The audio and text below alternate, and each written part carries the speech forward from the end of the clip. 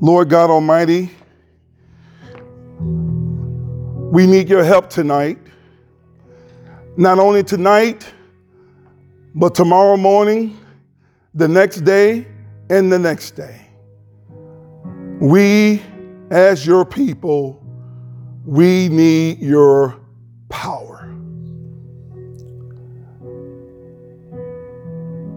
Lord, you know how much we need your power. But if we have to confess, Father, sometimes we have learned to do life without your power. And when we do that, we get ourselves in trouble. But Father, we are now moving into a time in our history here in this time, one that you have seen before.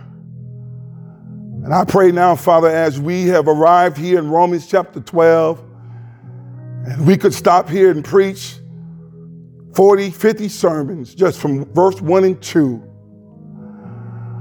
But Lord, as we are here and we pray, Holy Spirit, that you would open our eyes, open our ears, prepare us, Lord, to be able to live for you, to trust you even in the midst of the storm, that we would still say with our mouths that we belong to you. I know it's easy to say that, Father, when all is well. But Lord, we need to be able to say that when all is not well. When we are persecuted because of our beliefs in you. When we are not accepted in a school. When our job lets us go. Or when we are booted out because of what we say we believe and profess. Help us, Holy Spirit, to be able to say that we will still bow down, that we will still profess, that we will still say with our voices that we belong to you, that you have not left us nor abandoned us, but you're right there near to us. That's what we need, Father. Come now, Holy Spirit. Bless me. Bless my mind. Bless my hands, my fingers. Bless my thick tongue. Bless this time that you've allowed for us to open up your word and to hear your word. Come, Holy Spirit, and take the word and implant it into our hearts. And as the psalmist says, the word that we would hide in our hearts here tonight, that we will not sin against thee.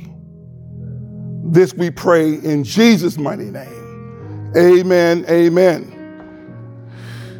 Thank you, Lord. Please stand with me as we read a few verses from Romans 12, 1 and 2. One more after this, and then we're going to move on into the gifts and the rest of Romans chapter 12. But I really sense the Lord just having me stop here and spend some time and not just try to rush by. I'm not in a hurry. I hope you're not in a hurry. And I know God is not in a hurry. He took 2,000 years before he has came and gone, and he said he's going to come back. As we know, we're still here, and who knows how long before he will come back, but we know that he is. Here we go. Romans 12, 1 and 2, CSB translation. Therefore, brothers and sisters, in view of the mercies of God, I urge you to present your bodies as a living sacrifice. Therefore, you're not a robot. Holy and pleasing to God, this is your true worship. Verse 2, do not be conformed to this age, but be transformed by the renewing of your mind, so that you may discern what is the good, pleasing, and perfect will of God. Here we go. First slide. The grass withers and the flower fades. Amen. You may have your seats.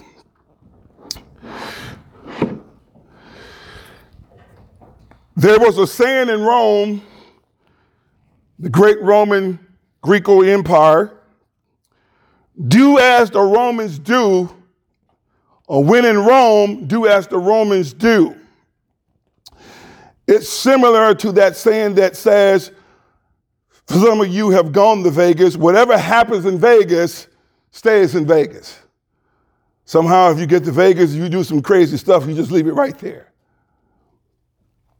But Christians who had been transformed by the mercies of God in the Roman Empire, they did not do as their pagan Romans did. Pagan is another word for Gentile or unbelievers, those who have not come to put their faith and trust in Yahweh, the Creator God, the true God. There are many false gods out there, but when we say pagan, we're saying those who do not put their trust in the one true God, the God of the Bible, which we call Yahweh. But the Christians did not do as the Romans did when they were in Rome. In fact, they defied the entire system of Rome in the morality perspective. This word defied means to openly resist or disobey. The Christians are being told by Apostle Paul here in our text tonight from Romans 12:2, not to be conformed. Not to be conformed. This word conform means to assimilate. Are you assimilating tonight to the world? Paul is telling the Christians, the children of God, those who have been called out of the world, not to assimilate, to form or mold one's behavior in accordance with a particular pattern or set of standards and customs of the age that you're living in. You can see here every time Patrick gets up, this is our vision. Urban Hope Community Church vision is to lead the people out of Egypt and into the promised land of freedom, true freedom, freedom in Christ. Jesus comes to set us free. And the word of God says in John chapter 8, and whom the Son sets free, they are free indeed. God has come to set his children free from the bondage of Egypt. Egypt, my brothers and sisters, this evening, is a type of the world where we are under the power of Pharaoh. Pharaoh was the small g god of Egypt. Here in my notes, I have Satan, who the word of God says in 1 Corinthians chapter 4, that Satan is the god of this world. He has blinded the minds of those who don't believe in this gospel. I don't know how that works, but somehow Satan has blinded those who do not put their faith in the gospel. And so Egypt is a type of the world where Pharaoh, Satan, god of this world, is in control over it. Egypt represents the falling part of all humans where they live and reside. Those who are, according to Ephesians chapter 2, who are dead, like Lazarus dead, where Jesus says he stinketh in the King James Version. He's dead. The word of God says that we are dead in our sins or in our trespasses and sins. That's the human condition. We're in Egypt. We're bound under the domain of darkness of Satan, Pharaoh, the god of this world. And we're groaning in our sins and in our miseries. When you just look at the world, what do you see? You just see misery. You see death and decay, brokenness, fragmentation, no harmony, no peace, no getting along, just constant fighting and wars and fightings and rumors of wars are just always abounding. So Egypt represents the fallen part of all humans that we see from Genesis 3 onward, when the first man and his wife fell and transgressed against the word of God. Egypt represents those who are living according, Ephesians 2 again, to the prince of the ruler, God of this rebellious world that is against God. Satan is called the adversary, one who stands opposed, the accuser, the prosecutor. And the word of God says, as we walked according to the prince of the power of the air, when we lived in Egypt, we did what Egypt wanted us to do. We thought like an Egyptian. We danced like an Egyptian. We ate like an Egyptian. We went to the schools of the Egyptians. Everything was Egyptian. And we lived there. But God has come to set us free from Egypt. And as we're in Egypt, and we walked according to the patterns, the standards, and the customs of the fallen world of Egypt, which is the world of Romans chapter 1 that Paul refers to. I call it here in my notes, the characteristics of Romans 1 world. That's the world that God has come to deliver us out of, and he has. And he's always delivering those out of Egypt. That's what Egypt represents. The Romans chapter 1. I want to just rehearse some things, and here you see in Romans chapter 1, Paul tells us, for God's wrath has stored up anger, orges, the Greek word there for wrath, is revealed from heaven against all godliness and unrighteousness of people who by their unrighteousness, they suppress the truth. They know the truth. They can see it. They can look at the stars. They can look at the moon. They can look at the sun. They can look at the different changes of weather. They can know that there's a God. But yet with all of that, they take it and they suppress the truth. They hide it. They try to put a cover over the truth. Paul says, they hide it, they suppress it. Next verse.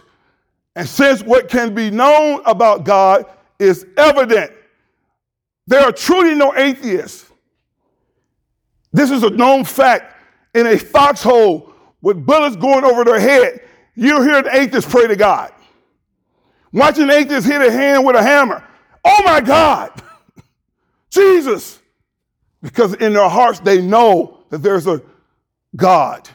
And Paul says, since what can be known about God is evident among them because God has shown it to them. Next verse. For his invisible attributes that I just talked about, that is his eternal power and divine nature, have been clearly seen since the creation of the world, being understood through what he has made. And as a result, people are without excuse. Verse 21, for though they knew God, they did not glorify him or show gratitude to him. Instead, their thinking became worthless. Their minds became worthless, and their senseless hearts were darkened. This Greek word thinking means a person, ideals, or opinions, or reasoning. Doesn't matter from the elite, the PhD, the poor person, all the way down to the illiterate, the lawyer. It doesn't matter. God says the people who are suppressing the truth, that they're thinking. Doesn't matter if he has a robe on, he's a judge. His thinking or her thinking, Paul says, their hearts are senseless. This Greek word senseless means pertaining to a lack of capacity for insight and understanding. They cannot understand the ways of God in a sense. Why? Because they have suppressed the truth. So Paul says they become senseless, meaning they are incapable of sensation. They are unconscious. You got to ask yourself, I'm getting ahead of myself, how did some of the most smart, elite people, PhDs, quadruple, multiple PhDs, how can some of the things that they do How did they arrive to it? That's what Paul is saying. They're thinking. Their hearts are senseless. And this is what it says in verse here. It says, their thinking became worthless, futile, and their senseless hearts, cardia, were darkened. Scotia, it's darkened. There's no light there. There's no Zoe. It's darkened. This word heart meaning inner self, the mind, the source of a person's psychological life, what you're thinking about, where your thoughts come from. Paul says their hearts were darkened. Then how should we then live? That's what I want us to spend this time. How should we live as Christians in this world? Paul says we should not be conformed to this age. This Greek word age means the systems of practices, standards, and customs associated with a society that suppresses the truth of God. In other words, a secular society. You may have heard that word. When you hear that word, here's the one that says it's a secular society where people are living by the practices, the standards, and the customs devoid of God and his truth. So therefore, it's a secular society. But Paul says to us in Ephesians 4,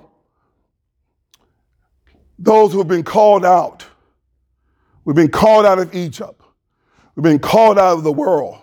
As Chad spoke about James, we're no longer a friend of the world. We've been called out of the world. And so Paul says to the believers in Ephesus, in Ephesians, which is referring really to Romans 12, 1 and 2, therefore I say this and testify in the Lord, you, Christians, children of God, that you should no longer, here it goes, referring back to this Egypt way of life, that you should no longer walk as what? The Gentiles. Who are the Gentiles? Those who live life as though there is no God. There is no absolute truth.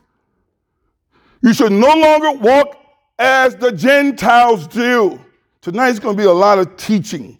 I want this to be real practical in a real way, because I'm going to get to the end and just pray the Lord, Holy Spirit, be with me. You should no longer walk as the Gentiles do. They're all around us. We must evangelize them, and we're going to get to that. We should no longer walk as they do. Here again, in the fertility of their thoughts. See, their thinking, their mind is futile, is empty, is devoid of life and their thoughts. Verse 18. They are, here again, Paul, scotia. They are darkened in their understanding, in their mind.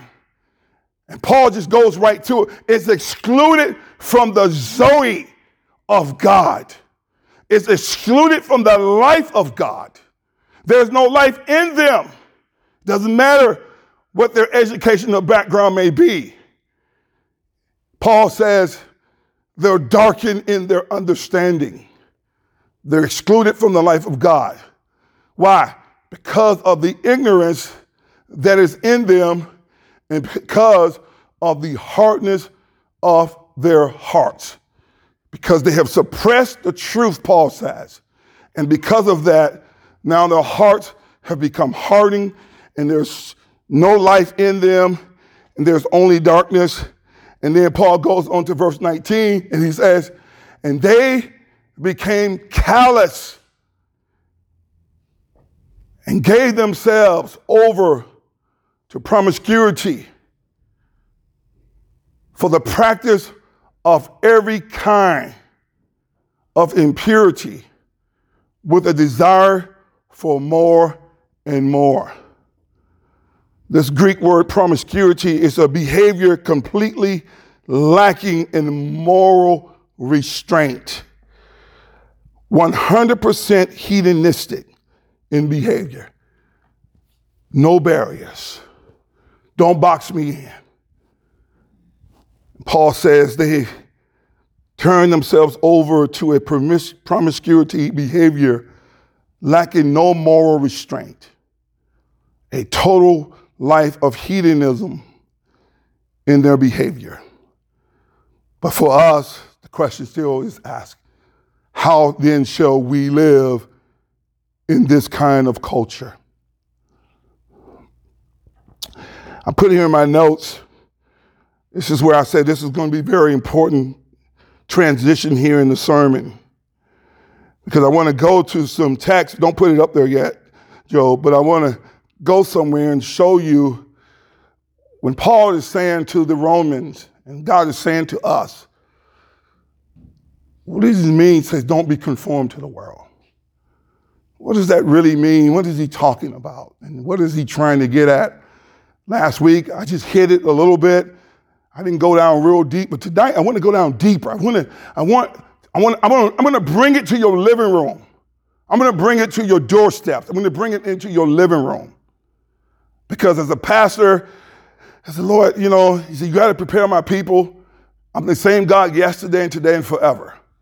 God has been God since the beginning of time. He was put time in time, so he's been around a long time. He's been around before time began, because God lives outside of time. So this is very important, what I'm about to say from here on out. Not to say what I have said has not been important, but it's really about to be important. So I really want to slow down. So here we go. There are three main foundations or formations in the world that are crucial for us as Christians that we must be diligently and biblical about. Three of them. There are a lot more, but these three are most important. Three foundations, biblical foundations that we must be biblically about as Christians. None of us are going to have to, you can't be in the gray on this. You can't be in the gray, because this is on full tilt and it's always been around, and so you can't be in the gray. You must be biblical. You cannot be in the gray.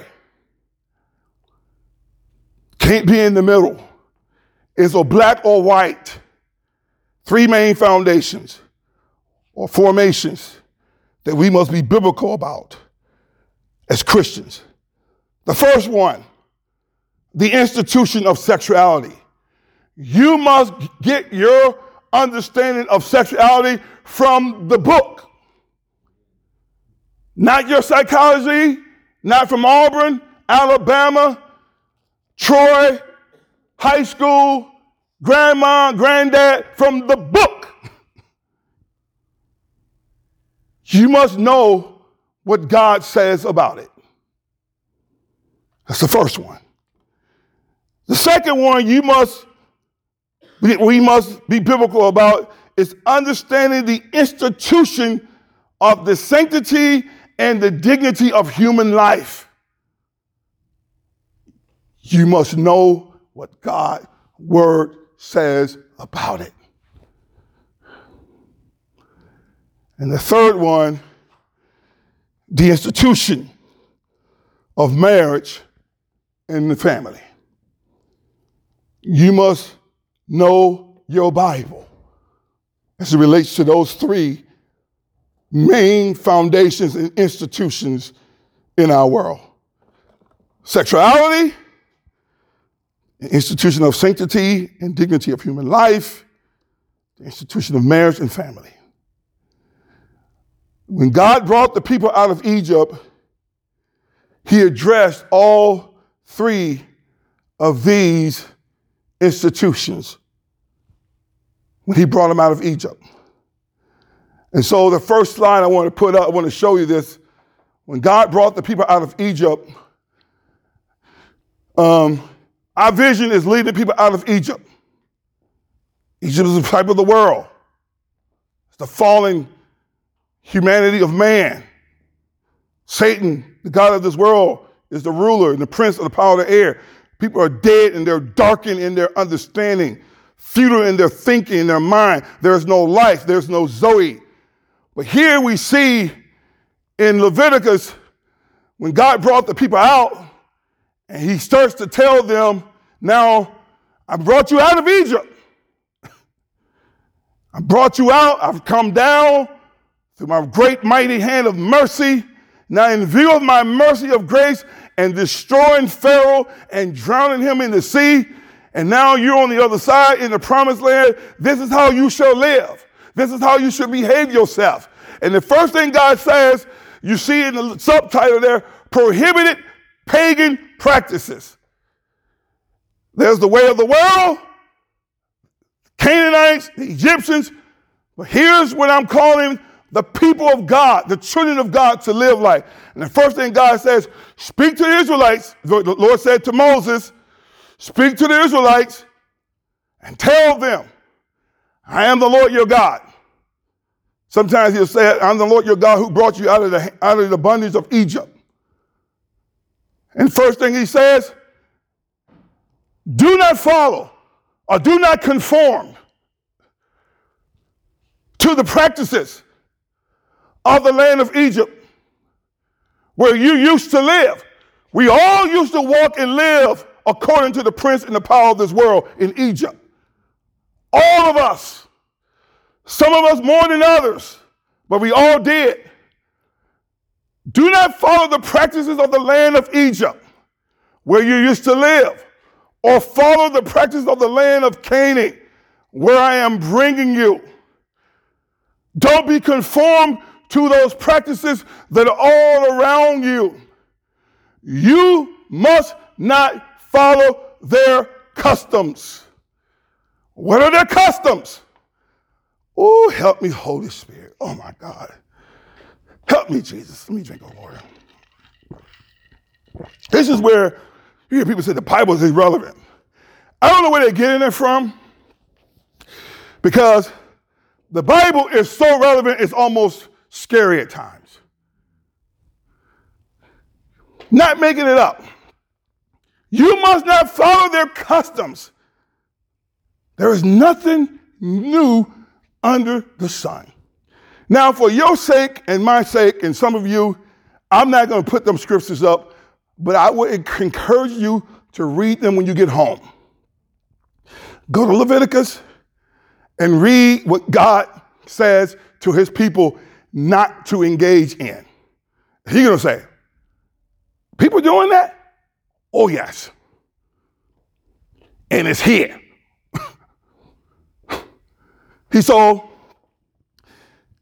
God says, let me speak into the sexuality.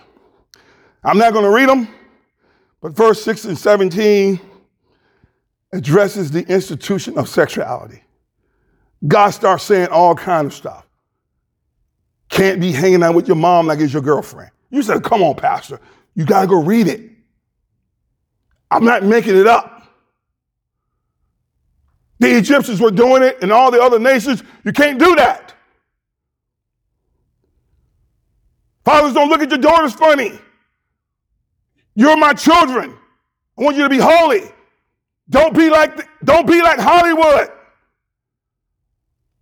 So God addresses sexuality. He puts the parameters all around it. Verses 6 through 17.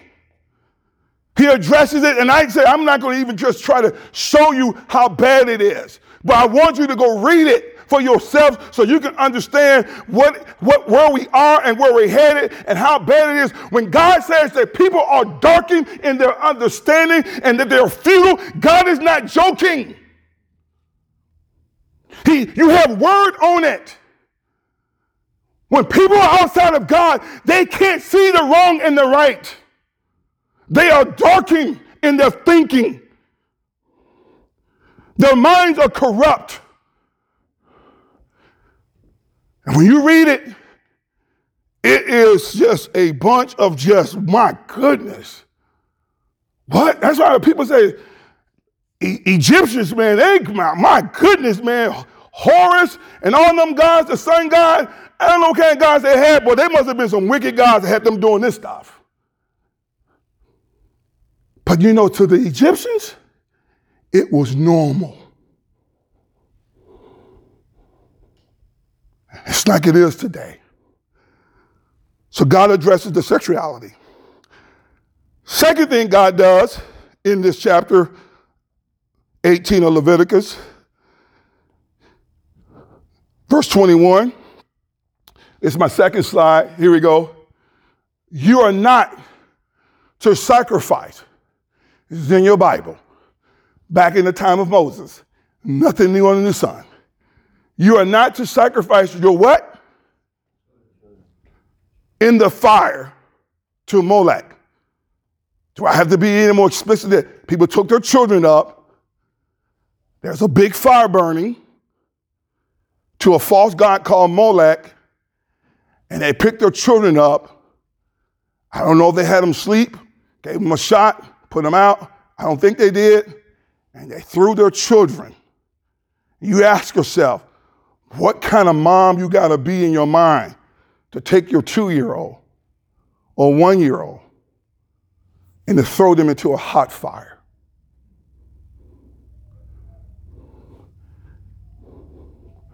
It says, don't be like the Egyptians, the Canaanites. Do not kill your children. Do not abort your children.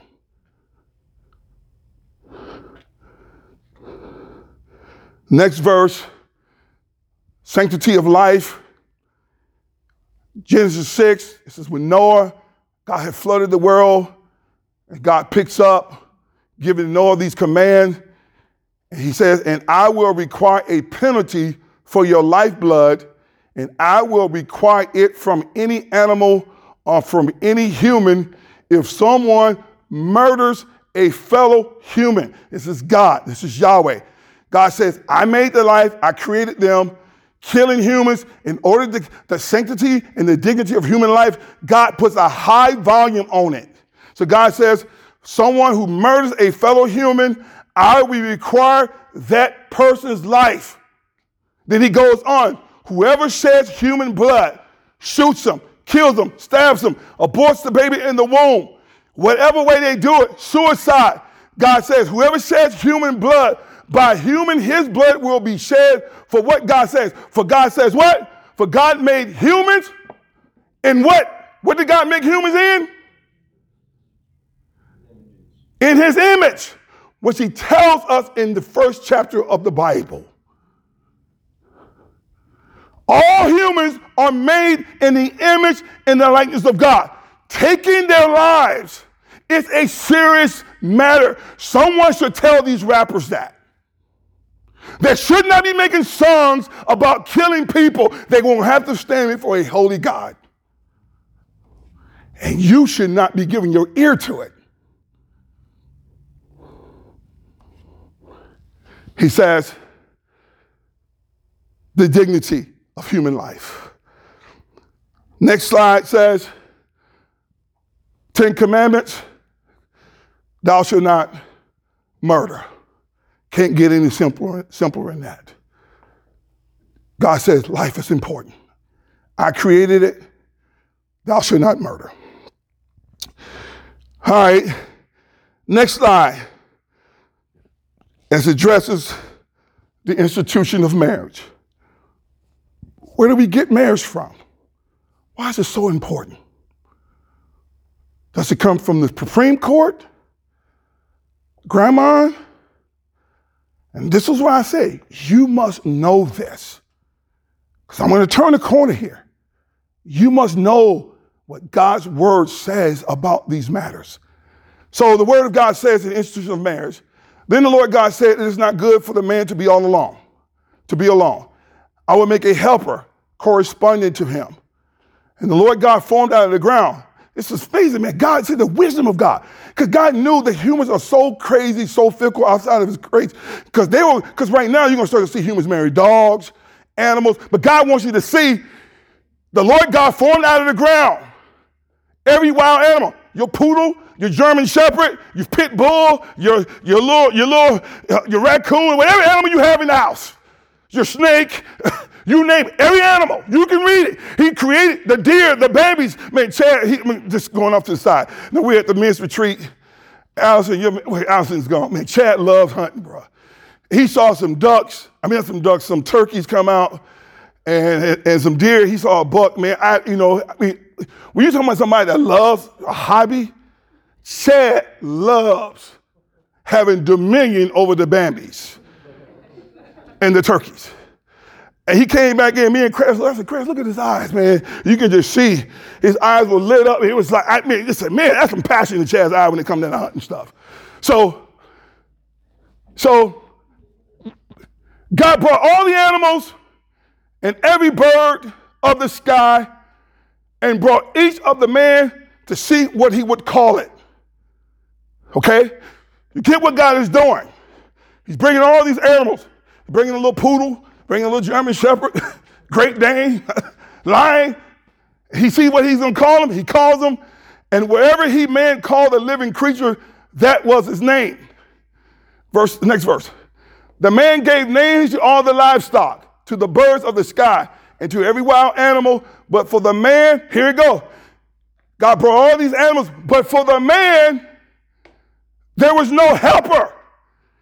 Because God already says in Leviticus, I don't want you out there trying to make that cow your woman. So he said, all of these animals, look what it says, all of these animals, there was not found a helper found corresponding to him. They were good to have and to eat and have whatever, and he named them, but God says, that's not it.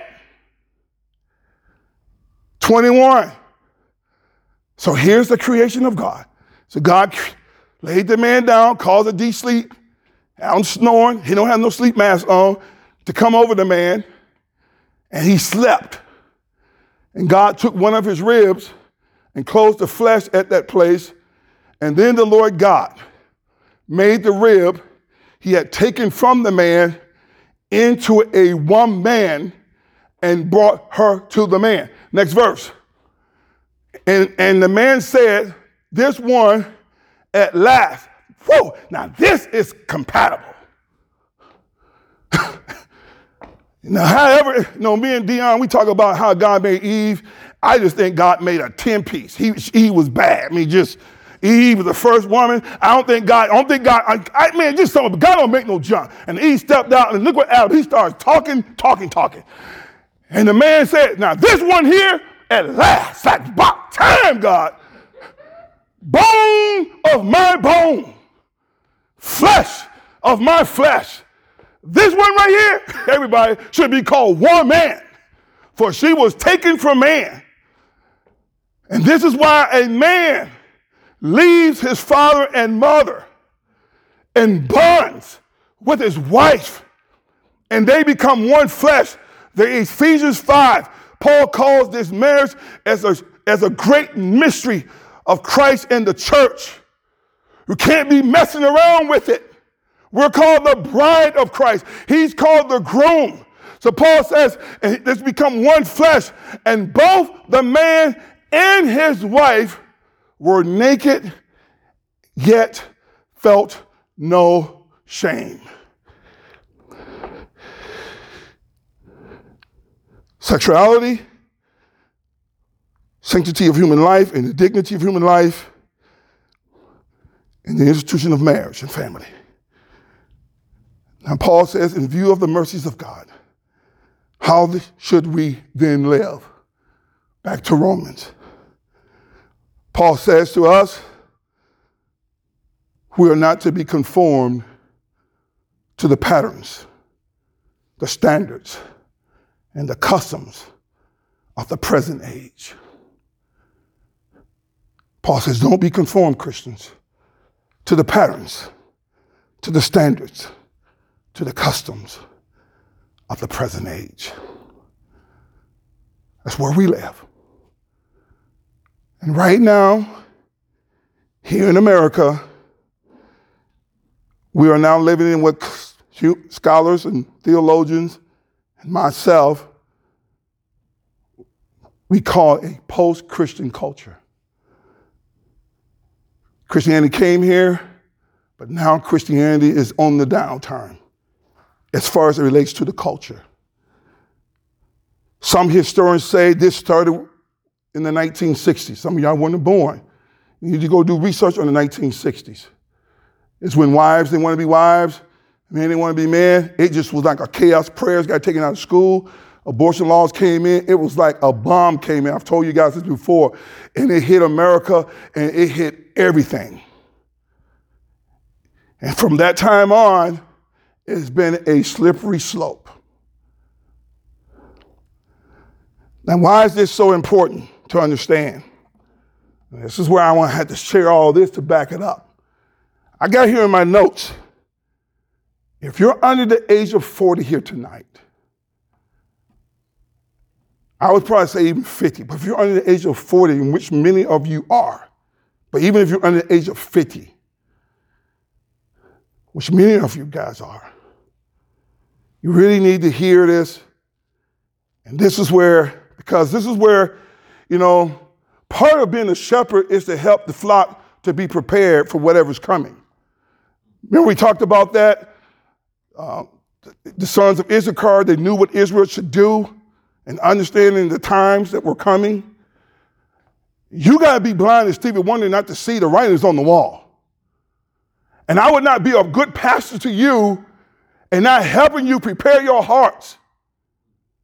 Many of you are having children, and now you, with the time that I grew up, Christianity was still the main line thinking of the day, but that day is gone. Find there being a revival of a major part that will sweep over our land, I don't know.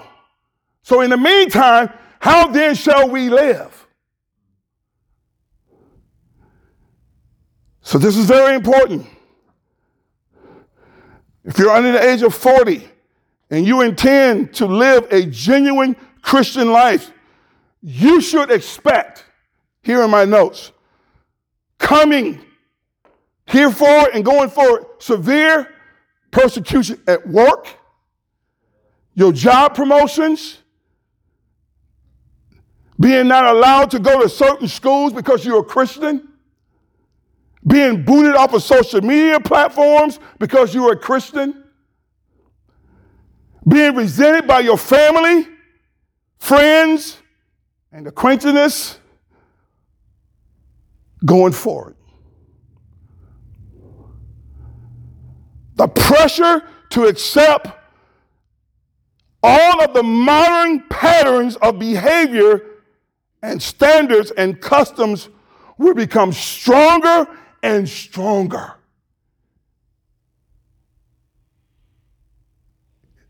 It's getting stronger and stronger.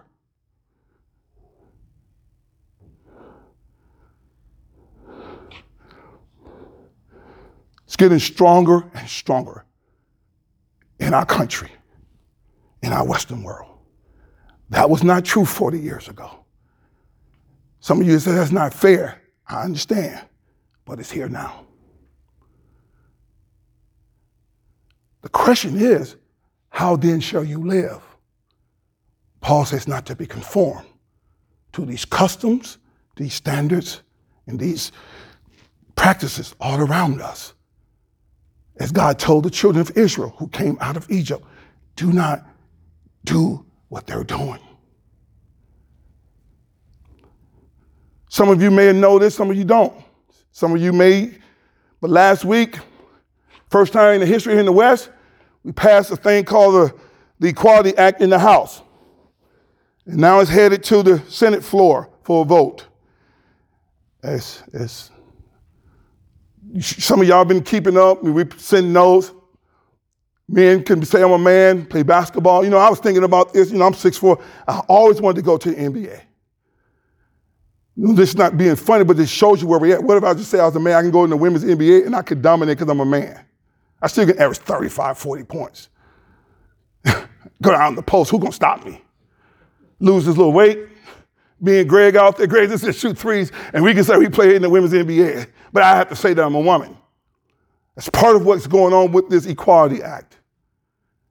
But more than that, if a person say, I am a man, they're a woman, you have to call them that. Now, what does that do for you as a Christian? What happens when it's your family member? And this is where I have to prepare you for, and this will be next week. How then shall we live when people in our family start to come to us and invite us to the same-sex wedding? And it's not a distant thunder, but it's a cousin, it's an uncle, it's a niece, it's a brother, or it's your mom, or it's your dad, or your stepdad. How then shall you live? And you can feel it. It's like, man, Pastor, what do you think Paul is talking about? When he's saying, don't be conformed. When your job, you want the promotion, but the promotion comes with a certain things that you have to believe in order to get it. What then shall you do? This Equality Act is ambivalent at best, ambiguities all around it. We know some things about it. Whether the Senate is going to pass it, we don't know. But here's what this one guy says in the Washington Post article. It says that a number of religious denominations, however, are lobbying against the measure, saying its lack of religious exemptions creates one of the most sweeping challenges to religious liberty in decades. Groups included the Church of Jesus Christ, the Mormon of Latter-day Saints, Orthodox Jews, and Seventh-day Adventists, among others, say it could halt free and reduce cost lunches for children across the country who attend single-gender parochial schools and require church community halls like what we have across the street to rent space for LGBTQ people groups when we have our space opened up for you to rent. Ceremonies and threaten federal security grants for synagogues and mosques facing violence. Amazon last week, I don't know how I knew this. I used to buy a lot of books on Amazon Kindle. It was quick, I can get them overnight.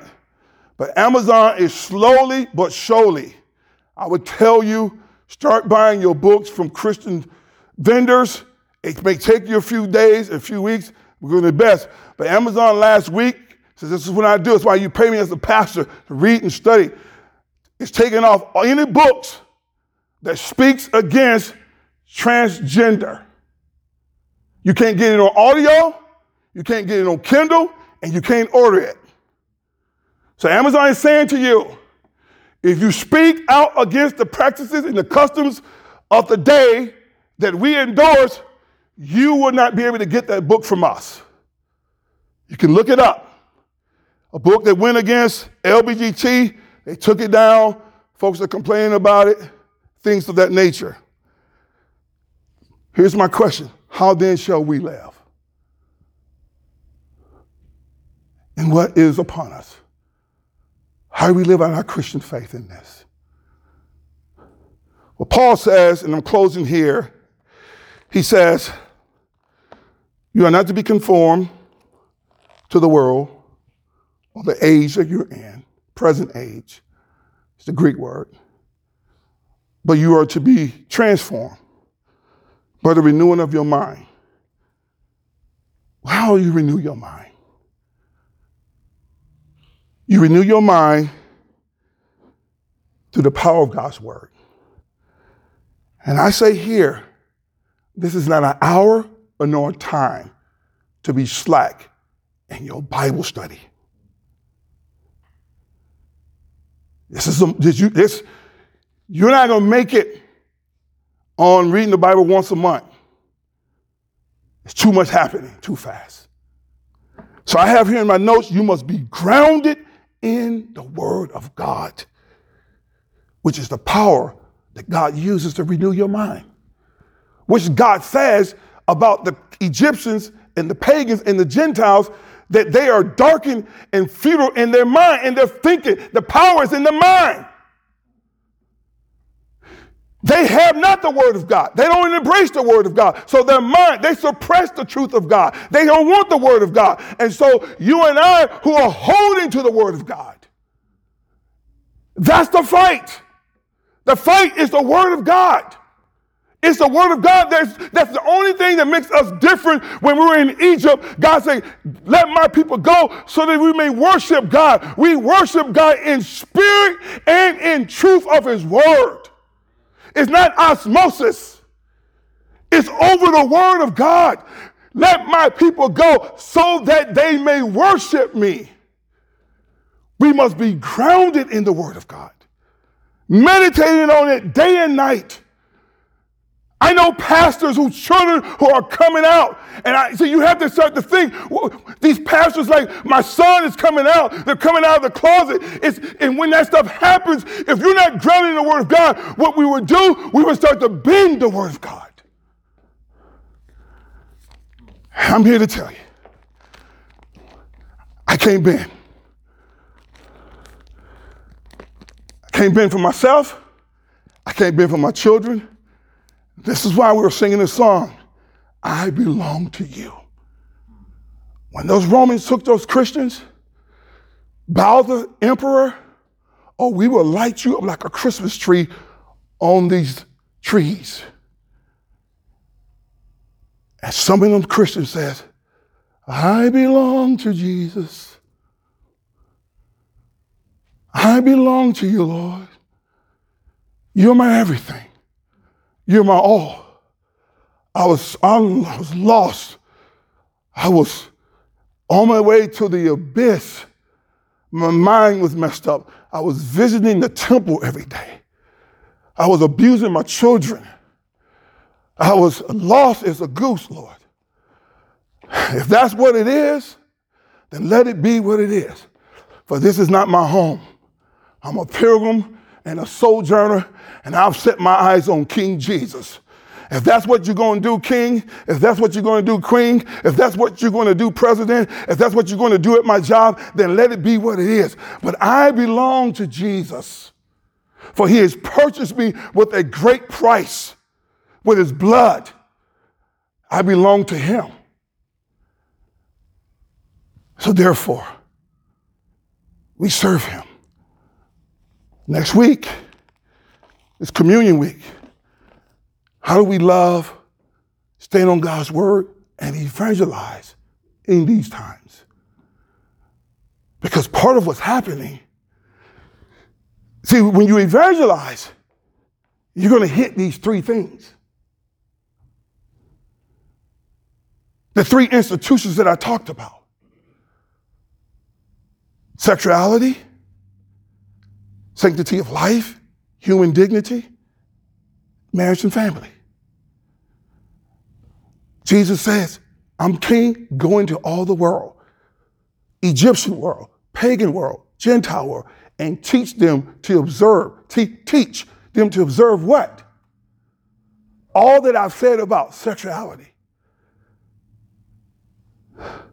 marriage and family, sanctity of life. Man, when you start to do that, listen to me, young people. I was going to ask the question, how many of you guys love to be liked? I have to say this to you. Being an evangelist to the people in the world, it has to be your love for Jesus and what he's done in view of his mercy. And you obey to do what he's called you and I to do. And only love that you want is the hand of his affirmation that you're obeying him. You have to get over the fact that the world is not going to cheer you on. And I know that the Facebook and the likes, you like the likes. I'm sorry. When you start speaking on truth of sexuality, your likes are going to go way down. And you have a choice to conform or be transformed. I pray we be transformed by the word of God, which is able to save our souls. Let's pray. Father in heaven, we thank you tonight for your word, for your truth of your word. We thank you, Father, that as we are moving into times, Lord, that you were very aware.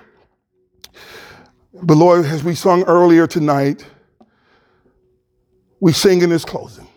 We belong to you. We belong to you because you set your love on us first.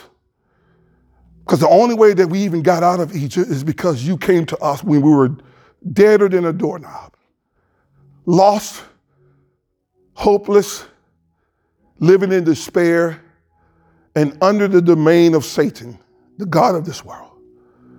But you came down and rescued us and brought us out. And Lord, we don't want to go back to Egypt. We don't want to turn back to its customs, to its practices, and to its standards.